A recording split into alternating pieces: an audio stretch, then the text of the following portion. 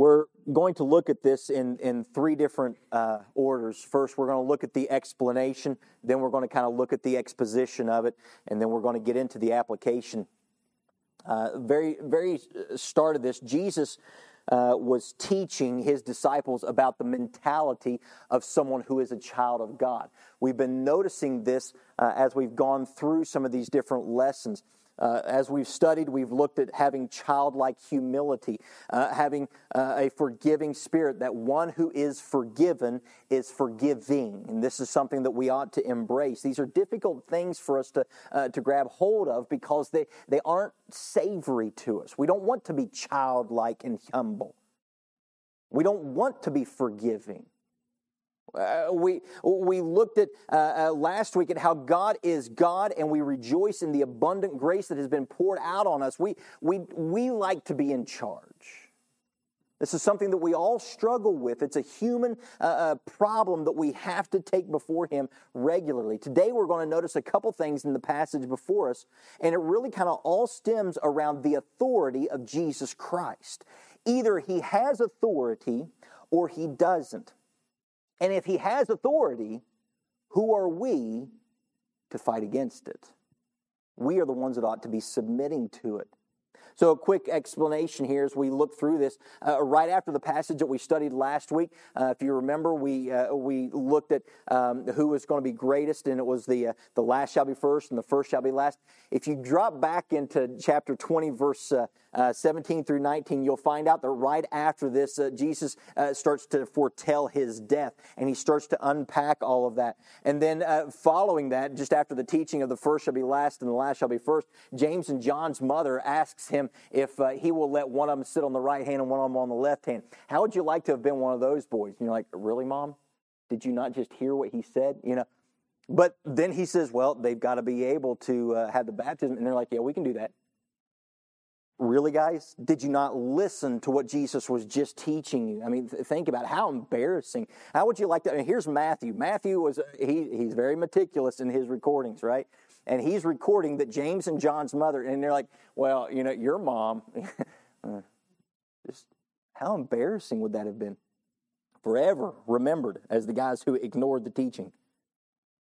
But we do it too. We do it too. We hear the teaching of God over and over and over, and yet we ignore it and ignore it and ignore it. After that, verses 24 to 28 of chapter 20, he reminds them that to be great, you must humble yourself and serve others. No room for pride. I think this humility and this last being first, first being last concept was pretty important to Jesus.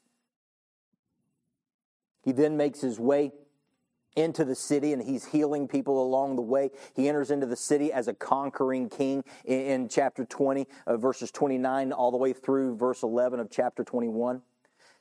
Then with authority, he goes in and he casts out the money changers.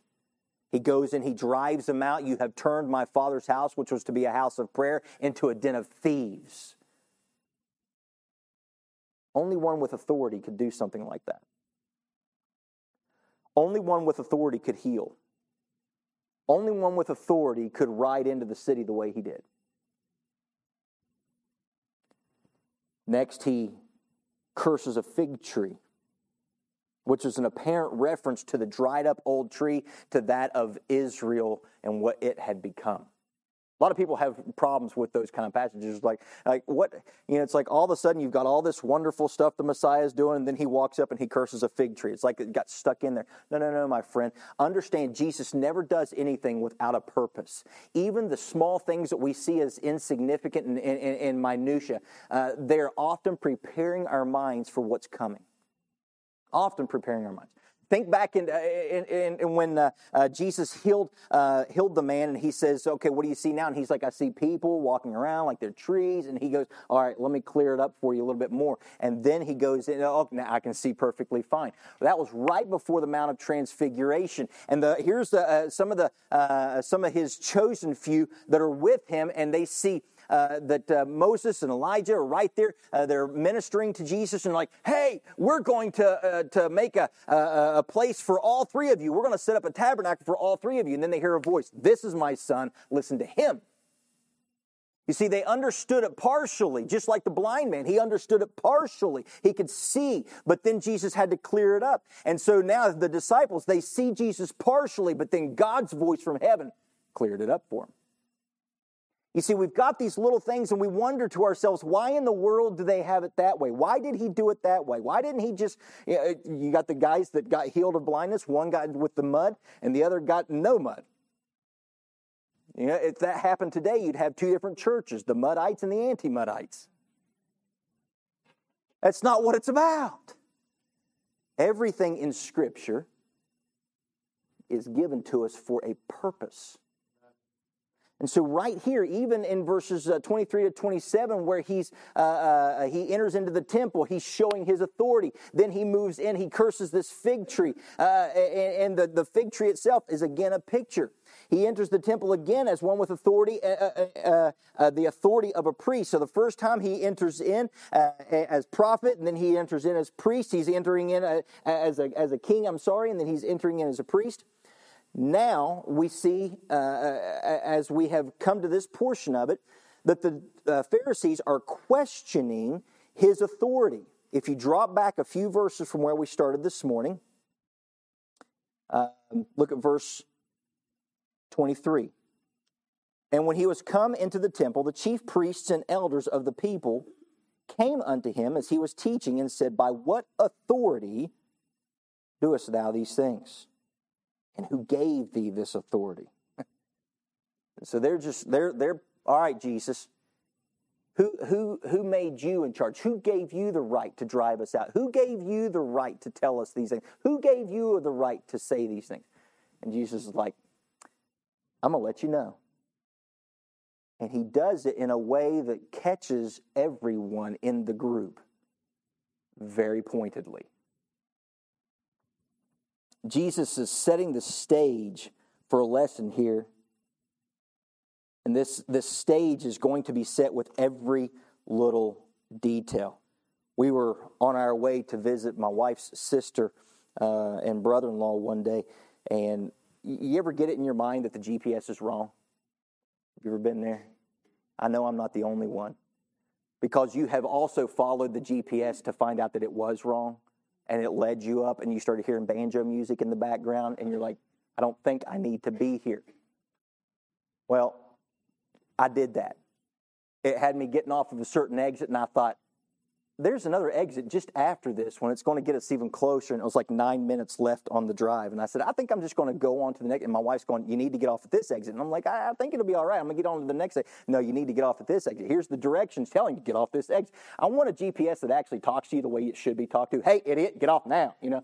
And then when you go past, instead of recalculating, look, moron, you know, that's what it needs to say. I told you to turn, and you didn't. I went on by, and guess what happened? The ETA went from like 9 minutes left to like 28 minutes left. Driving all the way down, then getting off, then coming all the way back up. You see, I didn't follow the signs. And Jesus has been putting some road signs all along the way here to lead us up to something specific. You see, he becomes rather bold at this stage and looks at the priests dead in the eyes and tells them that the tax collectors and prostitutes are going to enter in. Then he tells them, you're going to have the kingdom ripped away from you. Wow. That's bold, isn't it? That's pretty in your face. It's direct. You see, he gives the parable of the vine dressers, and he gives the parable of the two sons, and he lays it all out for us so that there's really no misunderstanding. So we see the explanation of what's getting ready to take place here. And when Jesus asks what they would do after the parable of the vine dressers, we just read it. If you look there in verse number 40, he says, when the Lord therefore of the vineyard cometh, what will he do to those husbandmen? These are the ones that just killed his son. In verse 41, this is what they said that the guy would do. He says, they said, he will miserably destroy those wicked men and will let out his vineyard, give it unto other husbandmen, which shall render him the fruits in their season. That was their wording. And Jesus said, you're right. You're getting ready to be those guys gotten rid of. this is pretty serious stuff. Not stuff we want to goof around with. So let's look at the exposition of this real quickly. If you want to keep your hand or put something in a bookmark in Matthew and drop back to Isaiah chapter number 5. Brother Herb read from this just a little bit ago to kind of whet our appetites. Isaiah chapter 5. Israel was called, the called and chosen people of God.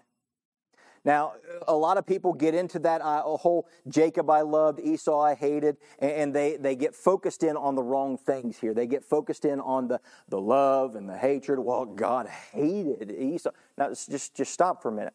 God chose Israel, but He chose them for a purpose. It wasn't like, okay, I'm going to take Israel, and Israel's the only one that's going to be blessed. The Bible lets us know that through Israel, all the world would be blessed. Let's get it right. Let's understand our theology. It's not only Israel was going to be able to have a relationship with God. No, Israel was chosen to help everybody else have a relationship with God. That was their choosing. And so this is not something that we want to get pulled off to the side about. But the question is, why did God choose them? God chose them. He chose them not based on their goodness, but based on His goodness and His grace, based on His lovingness, based on their willingness to do what He wanted them to do. When God called Abraham, at that time Abram, he went. There was some obedience in that. And so God said, because of who I am, and because you obeyed me, I'm going to bless the world through you. But I want you to notice that God built a vineyard expecting it to bear fruit. Look at chapter 5, Isaiah chapter 5, verse number 1. Now will I sing to my well-beloved a song of my beloved touching his vineyard.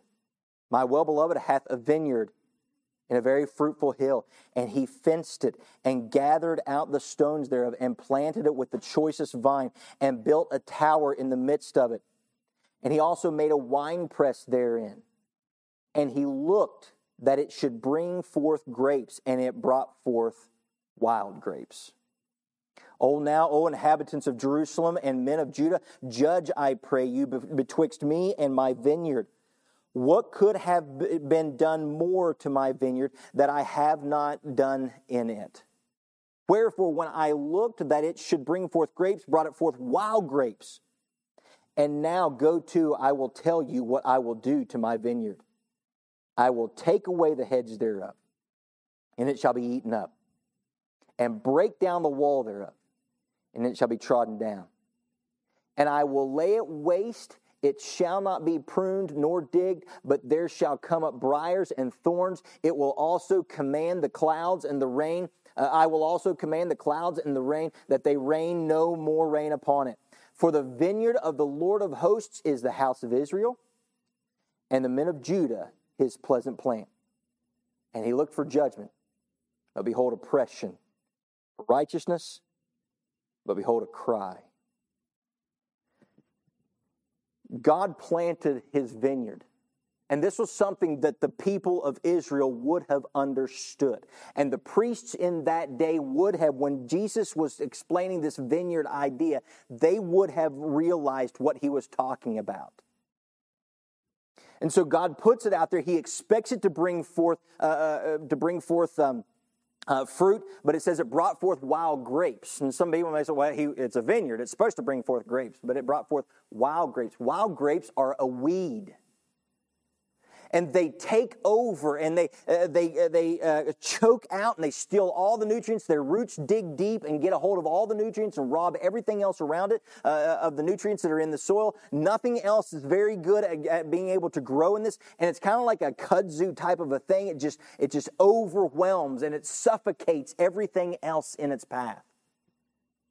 And so Israel had come to the place where instead of bringing forth fruit, it was bringing forth weeds and more weeds, and so much so that any light, any bit of truth that was coming in was choked out. So Jesus is actually proclaiming to the priests something that they would have been familiar with, and they knew exactly what he was saying. God is the landowner, Israel was the vineyard, and these priests were the vine dressers, the husbandmen, the wicked. You see, Jesus is giving a warning that the kingdom of God was about to be taken away and given to another. I want you to understand what is pivotal about this. Jesus said that when it came time to see fruit, that messengers or servants were sent. I mean, which of the prophets did they not torment and kill? This is what they did. They beat them. They stoned them. They killed them.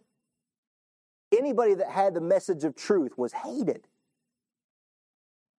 And then he says, I'm going to send my son. And the son came. And the man said, they'll have to listen to my son.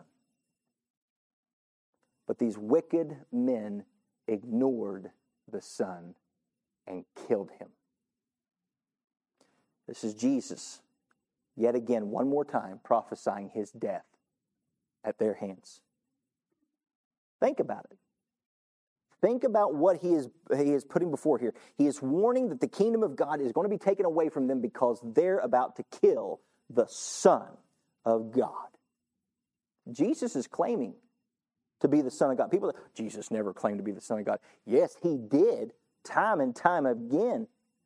Right here's a perfect example of it. So finally, we got all of that by way of introduction. Now let me start with my first point. I'm kidding. It's okay. Wake up your neighbor. It'll be all right. Finally, the application. This is one of those parables that really, even with our 2020 vision, to be honest with you, it's pretty obvious. It's pretty easy to understand.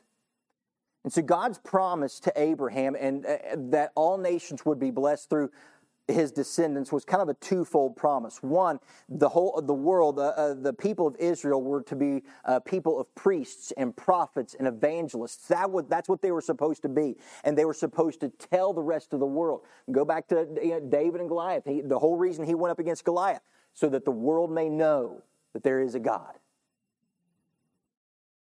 This is what they were supposed to be. The second aspect of the way that God's promise to Abraham was that all world was to be blessed was through the seed, singular, the offspring, singular, not plural, talking about the coming Messiah and that the Messiah was going to come through his line. And so this is not overly difficult for us to really kind of look into. This is not overly difficult, but we want the application to be a little more pointed, because if we're not careful, we're going to go, yeah, Israel got its due. And then what happened? The kingdom of God, the church. And the church was to be the one that was bringing forth fruit now. Now, this is not replacement theology. Don't misunderstand me. Israel's timetable got paused. The kingdom of God was relocated for a temporary time. This is not replacement theology. The church did not replace Israel. Let's just move on from there. But instead of presenting God and producing fruit, the Jews had become engrossed in self-promotion. They were weeds producing weeds, choking out any evidence of light and truth. That's what they had come to. This is pretty audacious if you think about it. And Jesus is really kind of putting his finger right on the sore spot. And he's letting them know, you had the truth. What have you done with it? You've allowed wild grapes. You've allowed to produce weeds. And you're okay with it. And anybody that tries to come and tell you and redirect you, you kill them. You beat them.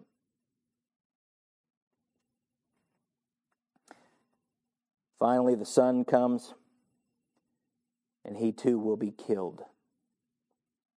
So now, how do we start to apply this to ourselves? You see, we started talking about this by how we get distracted and we become self-centered. That's what Israel had done. God established His people to tell others about Him. Jesus established His church to tell others about Him.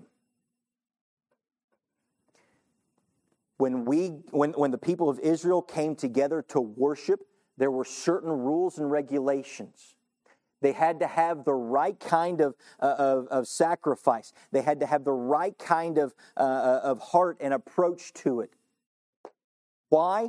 Because it wasn't just anybody that they were coming to. It wasn't just anybody they were supposed to be worshiping. It was the Creator of the universe. So a spotless lamb was what was necessary. If we want to come to the spotless one, we need to come with something spotless. And you and I, my friend, are not spotless.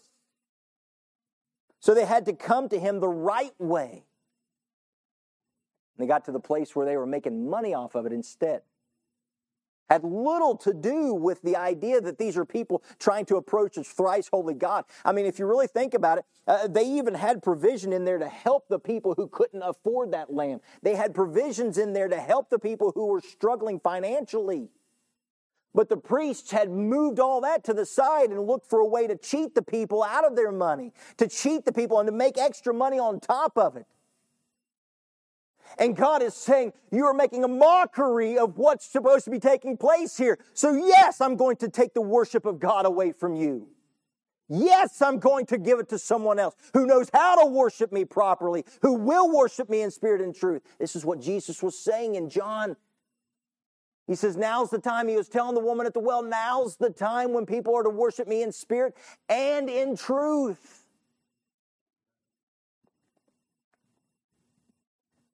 We get distracted by everything else. Why don't they sing the song I want to sing? Why don't they have the chairs I want to have? Why don't they have the food I like to eat? Why don't they sing more songs and preach less? Why don't they preach more and sing less? Why don't they turn the heat up? Why don't they turn the heat down? Why don't they let this happen and that happen? And when are we going to have this? And when are we going to have that? Beloved, we're coming together to worship God, not you and me. We're coming together for a specific purpose. This is the vineyard that does not belong to us. We should not be fighting and squabbling over the stupid things of life. Rather, we are here to sing His praises. We are here to sing about His glory. We're here to lift Him up. We're here to hear His word. When everybody said happy birthday to me this week. Happy birthday. Let's move on. That'll last you all year. Might be the last one, but I promise you, I'm happy birthday all the January, February, March, and April, May, June, July, August, September, October, November, and December. Happy birthday. Now can we worship the Lord? Right? Why are we here? The Israelites, they messed up. They lost it. They got distracted. They got their mind pulled away. It wasn't about the worship of God anymore. It was about we're Israelites. We're God's chosen people. If you look even at look back at the Matthew chapter number 21 there, the parable of the two sons. The first son, let's just read it. I don't want to just give it to you. What think ye? Verse 28, a certain man had two sons. He came to the first and said, Son, go work in the vineyard. He answered and said, I will not. But afterward he repented and went. He came to the second son and said, likewise. And he said, I'll go, sir, and did not. This is what took place with the Israelites. God wanted all men, and they said, we won't. he goes to the Israelites. And they said, "We will worship you." But they didn't. The first son was disobedient, but later repented and became obedient. The second son lied, pretended to recognize God as God, but never did. Beloved, we can fall into that same trap. We think, well, the church is here to stay. Is it? Go to the book of Revelation with me, please.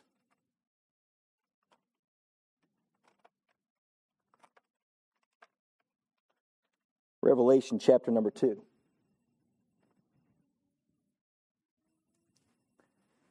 Because the question that I want us to start thinking about this morning is, how are you doing at submitting to Jesus' authority? How are you doing at submitting to Jesus' authority? Ask yourself this and be honest. Look at Revelation chapter 2, verse 1 with me. "Unto the angel of the church of Ephesus write, These things saith he that holdeth the 7 stars in his right hand, who walketh in the midst of the 7 golden candlesticks. I know thy works, and thy labor, and thy patience, and how thou canst not bear them which are evil. Thou hast tried them which say they are apostles, and are not, and hast found them liars. And hast borne, and hast patience, and for my name's sake hast labored, hast not fainted." Notice the type of church that this is. This is a church that's involved in all kinds of ministries. This is a church that's doing the right stuff. This is a church that is busy. They've sought out all those false preachers and they've run them off. They've tried those which say they are apostles and are not, right? They can't bear them which are evil. They boot them out first chance they get. They're doing it all right. They're involved in all the good ministries. They're patient, waiting. Verse 4, "Nevertheless, I have somewhat against thee, because thou hast left thy first love." Beloved, it can happen to a church too. "I have somewhat against thee, because thou hast left thy first love. Remember, therefore, from whence thou art fallen, and repent, and do the first works. Or else I will come unto thee quickly, and will remove thy candlestick out of its place, except thou repent." You know what he's saying? Removing the candlestick, in other words, you're no longer going to be a church. Takes it right out. Says, you know what? Ain't happening. Because they left their first love. What was their first love?